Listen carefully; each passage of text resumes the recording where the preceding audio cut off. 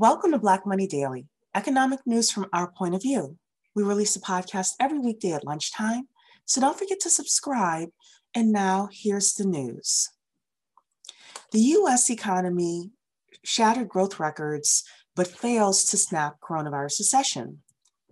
This is due to businesses reopening after the shutdown. The third quarter was one for the record books. Gross domestic product, which is the broadest measure of economic activity, grew at an annualized and seasonally adjusted rate of 33.1% between July and September. It was the fastest growth rate since the government began to track quarterly GDP data in 1947. U.S. Black-owned firms have made a surprising comeback to pre-COVID levels. Black-owned businesses were dealt a crippling blow in the months of the COVID-19 crisis. Yet we, as always, have rebounded to our pre-pandemic levels, according to research based on the U.S. Census Bureau data. Our business closings were twice that of white business owners over the summertime, but as of September, the number of Black business owners has climbed back to about 1.1 million nationwide, which is a 2% increase from February. But let's not celebrate too quickly, says Robert Fairley, an economics professor at the University of California, Santa Cruz. He says the data does not address whether the owners are actually making money or not. PayPal is investing $50 million in Black and Latinx-led venture capital funds. Earlier this year, Black Enterprise reported that PayPal had committed over $500 million towards advancing social change and closing the racial wealth gap within the United States. This week, as part of its commitment, the tech giant has announced that it will invest $50 million into early-stage venture capital funds for Black and Latinx businesses. The investment will be distributed between or amongst 8 Black and Latinx-led venture capital funds, including Chinkonga Ventures, Harlan Capital, Precursor Ventures, Zeal Capital Partners, Slauson & Co., and the Fearless Fund, and another fund that was not named. The company will be collaborating with the venture funds in addition to investing directly into potential businesses through their fund, PayPal Ventures. They will also offer a 3-month fellowship for Black and Latinx graduate students each semester through PayPal Ventures to provide coaching and mentoring sessions. Buying Black may be more on trend than ever, but how do we celebrate and sustain Black businesses to ensure they are built to last?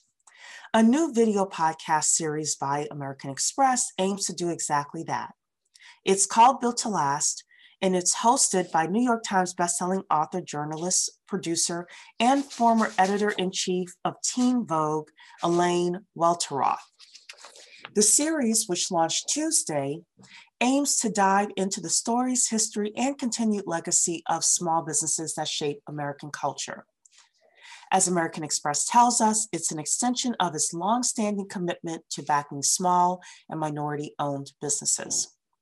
The podcast features in-depth interviews with Black-owned small business owners who are thriving despite the challenges they face. Each episode honors the trailblazing Black entrepreneurs that paved the way for the business leaders of today. These conversations uncover and celebrate the stories, past and present, of Black entrepreneurship in America and seeks to inspire listeners to support Black-owned small businesses in their communities.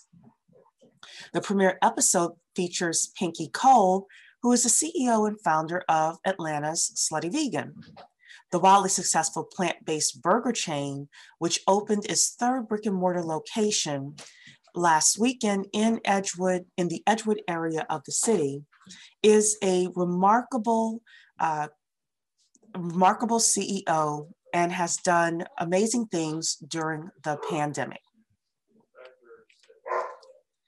Today's show is sponsored by the 10K Project, and we do have an upcoming event that is the Family Wealth Challenge. The introduction to the challenge is going to be on Monday, November 2nd at 6 p.m. Eastern Time. You can visit the10kproject.com to register. There is no charge to attend. The USDA has issued billions of dollars in subsidies this year, but Black farmers are still waiting for their share. The federal government is projected to issue record subsidies to farmers across America this year. The cash has been a boon to a significant part of rural America. However, Black farmers say that they have not seen any big changes to keep their farms afloat. The administration engaged in a trade war with China in 2018, and it created a subsidy program to mitigate farmers' losses. Retaliatory tariffs by China, natural disasters, and the pandemic have dealt such big blows to nearly all of the country's agricultural exports that this year alone. The subsidies are estimated to reach a record $46 billion, according to the New York Times. Black farmers say this level of aid has passed them by, not just in 2020, but also historically.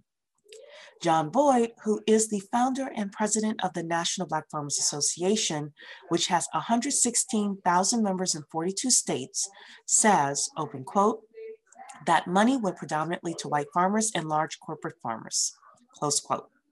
In 2019, The Counter, which is a nonprofit news organization focused on food and agriculture, reported that 99% of the subsidies provided to farmers linked to the trade war with China went to white farmers. In 1920, there were almost 1 million Black farmers. However, today there are fewer than 50,000, according to a USDA report from 2017. Every Thursday is Tech Thursday, and here is our CTO, Talisha Shine, with a tech tip. Hello, I'm Talisha Shine, Chief Technology Officer here at the 10K Project, bringing you a tech tip for the day. Looking for ways to distinguish yourself and your business on social media? Customizations within platforms is a great way to do this. Now, Facebook gives you the option to customize your profile within Facebook groups. With the ability to update both your cover photo and bio, you can now differentiate your profile to convey information that is both pertinent and relevant to the groups you've joined. Simply enter a group, click on your profile picture within the post message section, click Edit Profile, make your updates, and then save. Also, Facebook is expanding its Messenger API to support automated Instagram messaging to allow businesses to have pre-configured responses to some of their most common direct message questions. If you're using Instagram for business, automating your FAQs with customized messaging is a great way to expedite customer engagement, along with ensuring your business messaging remains authentic. The messaging functionality is currently in closed beta, so be on the lookout for it to arrive here shortly. Yet, the group profile updates are currently available. If you'd like to see side-by-side customization, come visit the Black 10K Project Facebook group, and you'll see mine there. Thanks so much, Talisha, for that tech tip. And that is today's podcast. We'd love to hear your comments about today's topics. And don't forget to rate, comment, subscribe, and tell a friend or two about Black Money Daily.